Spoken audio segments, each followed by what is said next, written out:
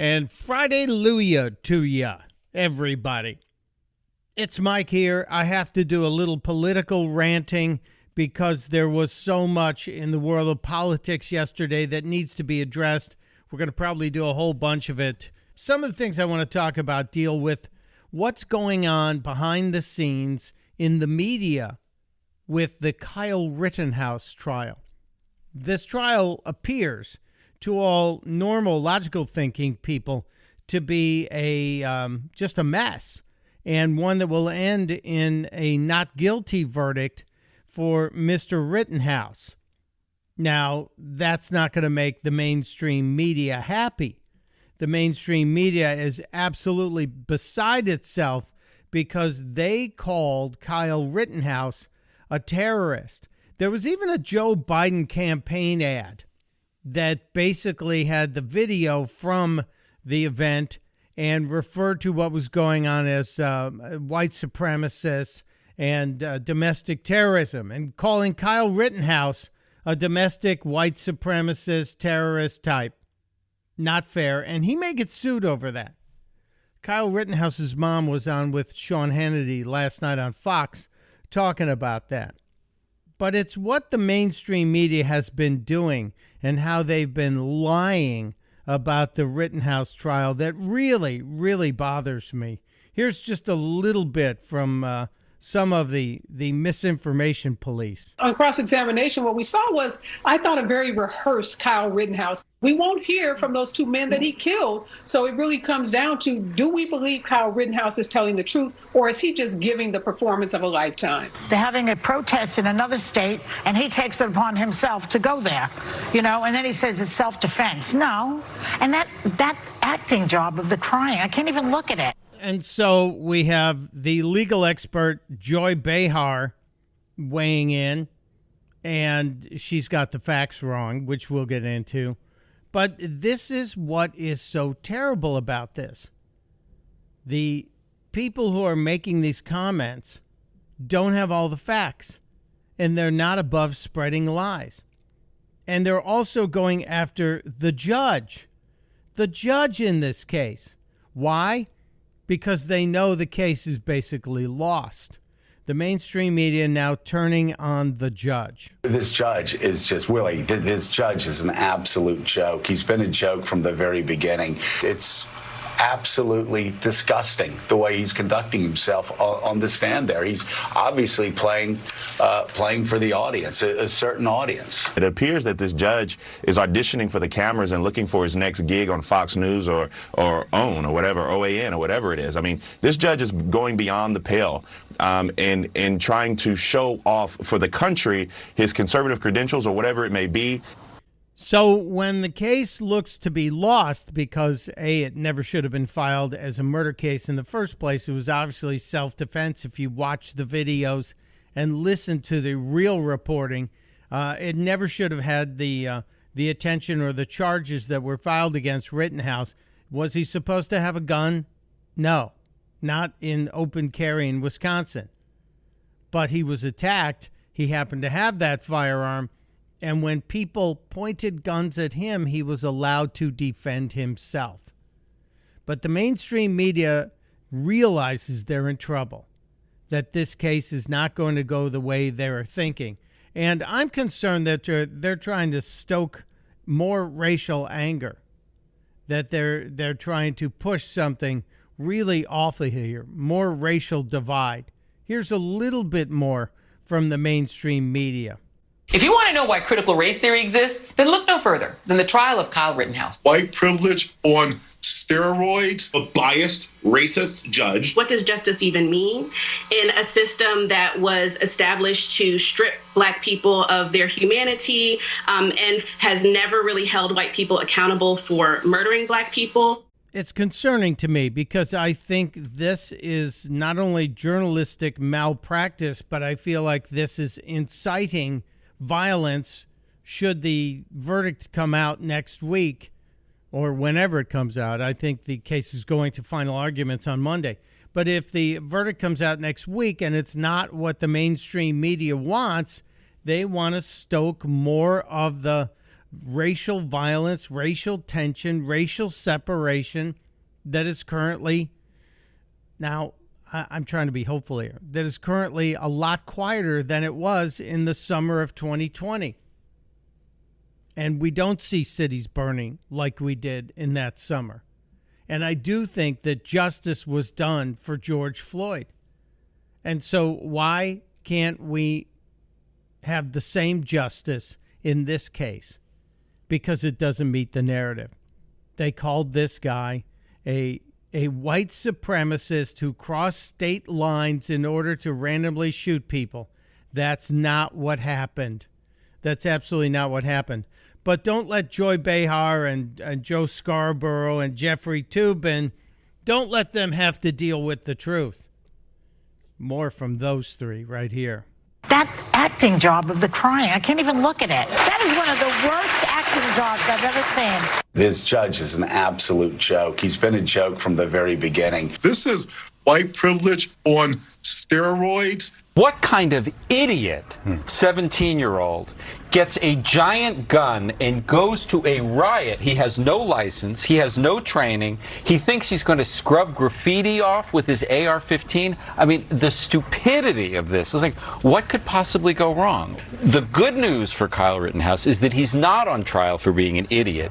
The interesting and good news for Jeffrey Toobin, and that's who that last guy was, saying that Kyle Rittenhouse isn't on trial for being an idiot. The good news for Jeffrey Toobin is that he has not been put on trial for being an idiot. We all know what Jeffrey Toobin did on a Zoom call, and yet he's back on television. He's allowed to say things like that are untrue, patently false. We'll get final jury instructions today, I believe, from the judge. Nothing really big happening until closing arguments on Monday, and then I think the case gets turned over to the jury, unless there is a possibility, and maybe we'll talk to Wendy Patrick about this on Monday. There is a possibility that the judge could just throw this whole thing out and say that Kyle Rittenhouse should never have been charged. And that is a real possibility, a very real possibility. We can't do this entire segment by being totally angry, can we? No, we need a little bit for Friday Luya time of... What in God's name is Joe Biden trying to say? It's been an interesting week for Joseph Robinette Biden Jr., our president, who has a hard time with the language. And where do we even begin? I know there was something from yesterday, but earlier in the week when the NBA champions, the Milwaukee Bucks, showed up, Joe had a little trouble. Now, I know you've got final, you got in the finals the MVP player here, and that as one team, as one nation. Now, I think I'm supposed to introduce somebody, but I'm not sure who I'm supposed to introduce now. He's not sure who he's supposed to introduce. He has a problem. His brain disconnected. And he keeps saying that his plan that he's out there selling, this Build Back Better plan, he keeps saying it's paid for. And every day we hear more and more from economists that no, this isn't paid for and it's going to cost a lot more. All this is paid for by raising taxes on big corporations and the very wealthy. I'm not trying to punish anybody, but I'm insisting that they pay their fair share. If someone can finally tell us what is the fair share, what's the fair share? I don't mind paying taxes to have a great country that has a border, a military, good roads, schools that aren't indoctrination centers. But tell me what the fair share is. That's all we're asking. Define fair share. Because under your plan, Democrats' plan, it's a lot. I am going to do a little more political ranting because there is still so much about which to rant. And one of the things I'm talking about today is the question around people who got COVID, survived, and have powerful natural immunity. I wonder why we're not focused on that. I wonder why there is no data on that. Could it be that it doesn't meet the overall narrative that everyone's got to get vaccinated. And I'm not anti-vaccination. I made the choice, but I am anti-mandate. And I wonder why we are hiding or not paying attention to a certain amount of information that seems to show that natural immunity is very strong. One of my favorite people in Congress is a guy named Thomas Massie from Kentucky.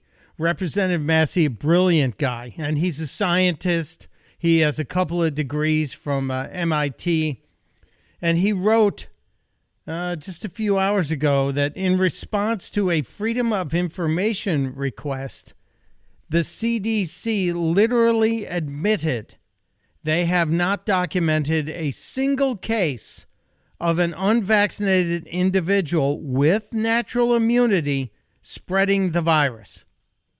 I just want to let that sink in. The CDC has zero cases of someone who's not vaccinated, who has natural immunity, spreading the virus. Why can we not find a way to recognize the people who've survived the virus and have probably some kind of a super immunity? I just want to know. The only answer is there's some fishy or nefarious reason behind what the CDC is doing, what the administration is doing. I just want the truth. Is that so wrong? Speaking of Thomas Massie, and I will get on to another topic because I have a really important issue to bring up regarding Black Lives Matter and what they're trying to do in New York City and what they're threatening to do. But Thomas Massie also sent me a clip of something he said over a year ago. It was in September of 2020, so before the election and about a month after the Kyle Rittenhouse incident happened, where he shot and killed 2 people, injured another, and was going to be charged with murder. And Thomas Massie, again, brilliant guy who looks at the facts and the evidence, not the emotions. Facts are not feelings, people. Thomas Massie appeared on a radio show and gave just a beautiful, clear explanation of what's going on there in the Kyle Rittenhouse case and why he believed over a year ago this was self-defense. Strongest thing in his favor is actually the video of the event.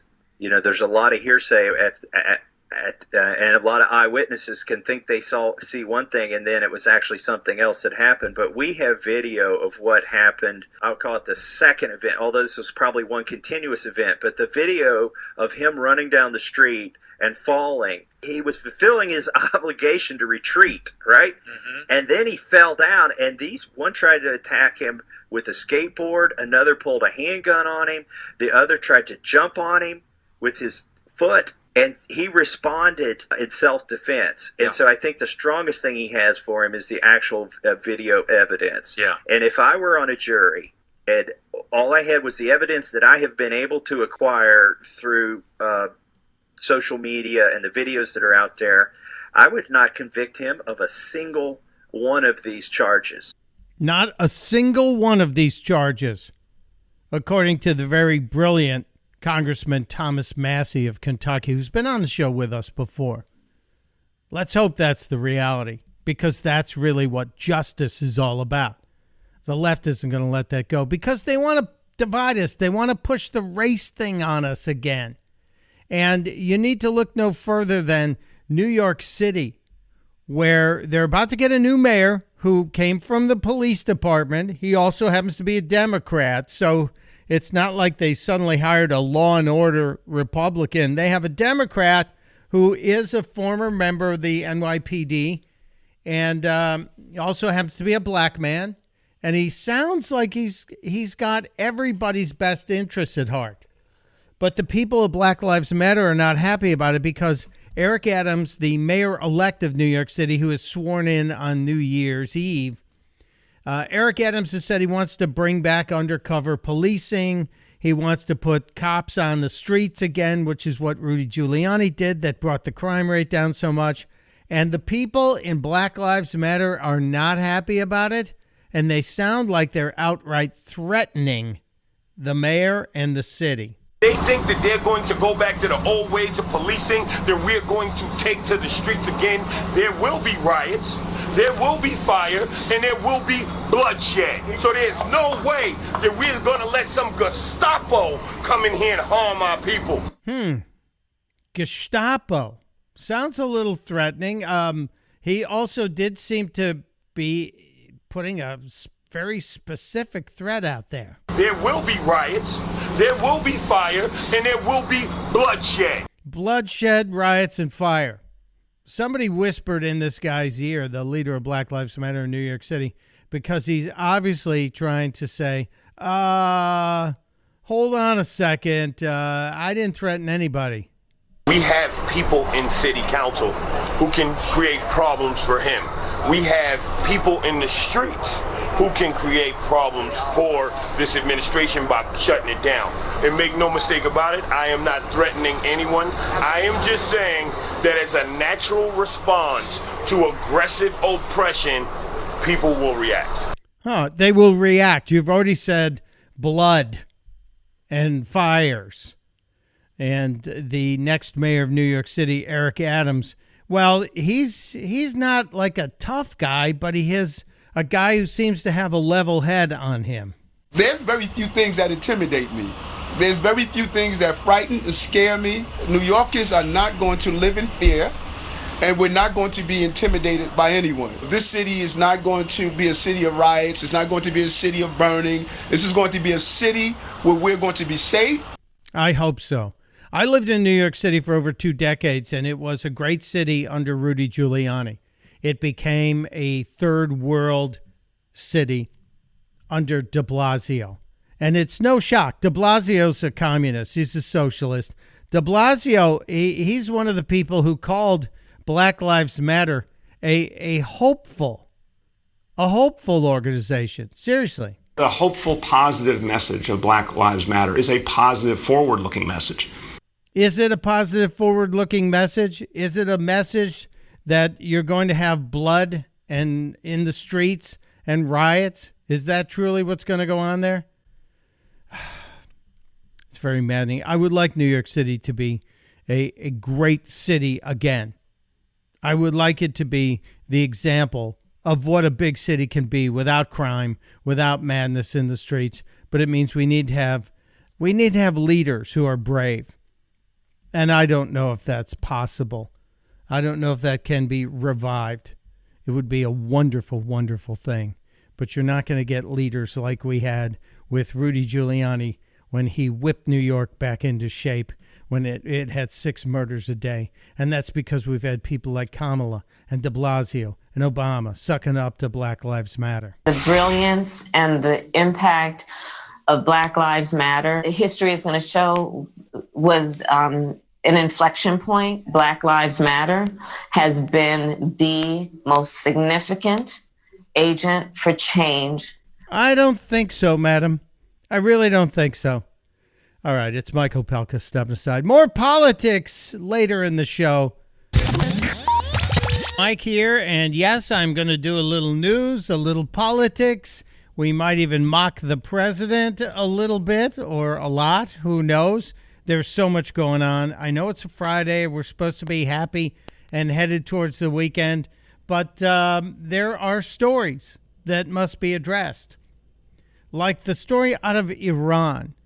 And I bring this up because this is the anniversary in I think it was 79. Yes, President Jimmy Carter shut down oil imports from Iran because 8 days earlier, the Iranians stormed our embassy in Tehran and took a bunch of Americans hostage. And they were held hostage until Ronald Reagan was sworn in.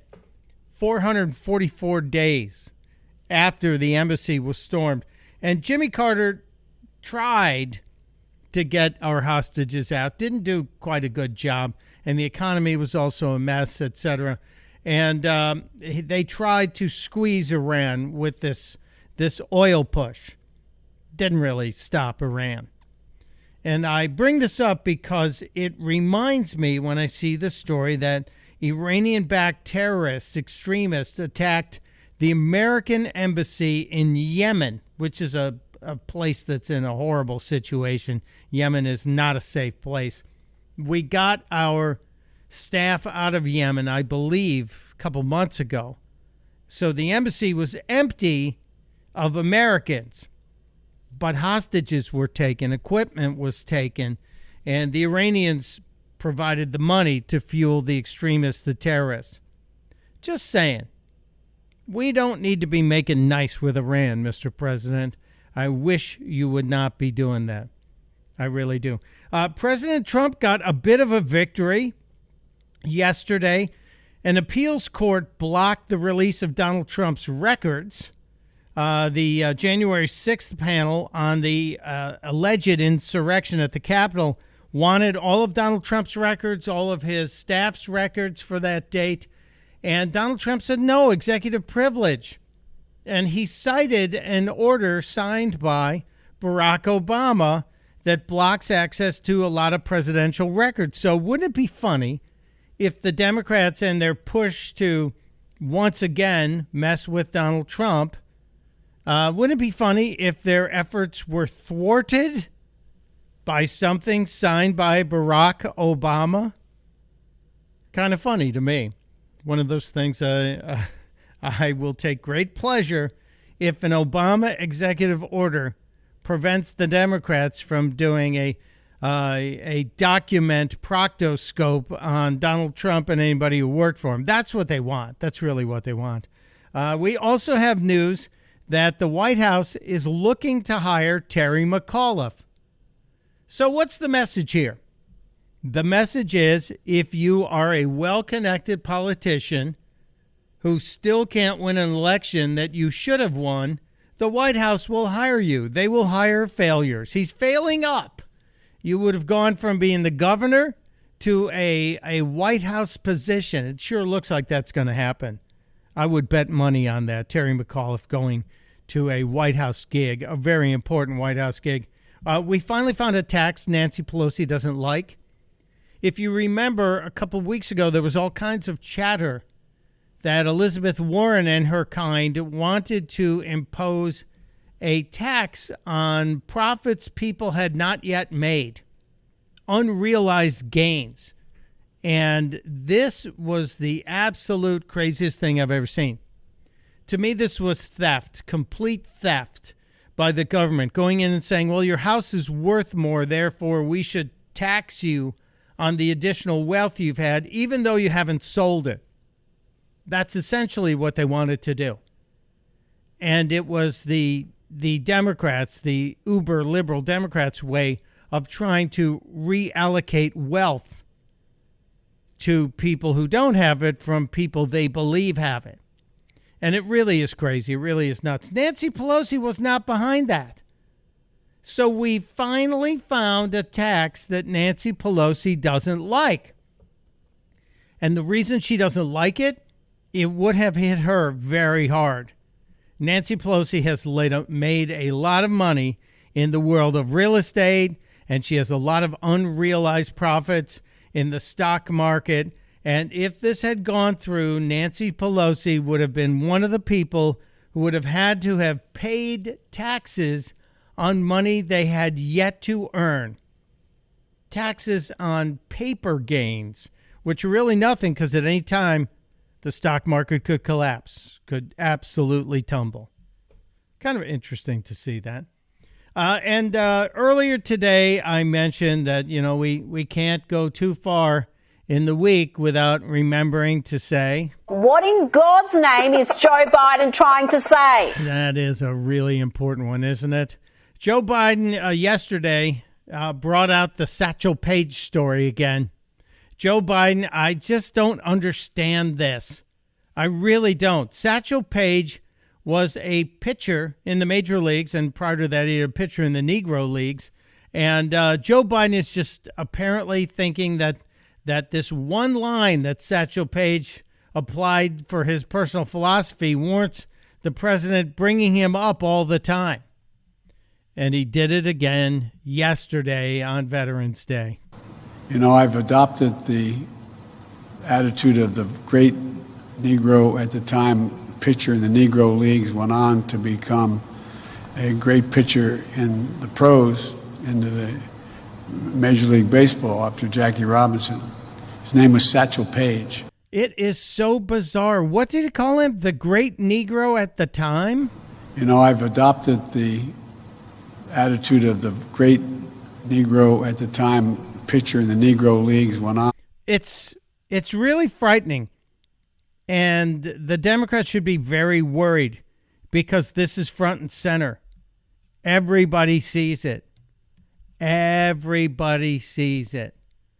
The Pope saw it 2 weeks ago when Joe Biden went on and on and on. They got to give him a better explanation to describe how he views age, because this one ain't working.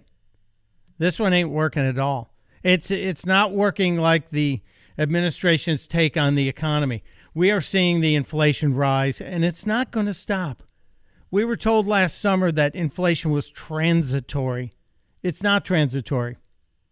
It's going to keep going.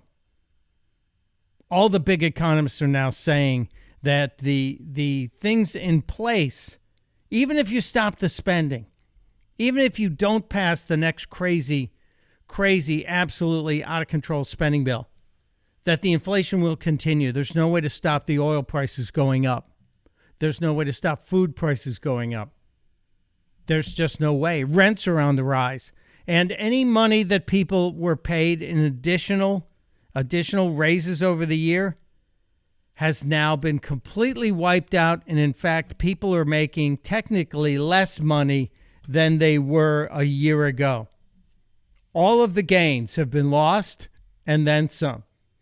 Congressman Jim Jordan, who I think is one of the great ones as well, out of Ohio, boiled it down last night. He was on Fox talking about the Biden economy and how they're handling things. Everything costs more because they have the dumbest economic plan in history. Their plan is basically lock down the economy, spend like crazy, pay people not to work. For the people who have been working, they're going to raise their taxes and spend even more money. Yeah, that's pretty much it. The dumbest economic plan in history, brought to you by the dumbest people in government in history. We often call them a kakistocracy. A kakistocracy is a government by the worst possible people. And I think we actually have that in this administration. Government by the worst possible people. Shrink the government, increase the freedom, protect the borders, protect the country. It's not really a difficult job.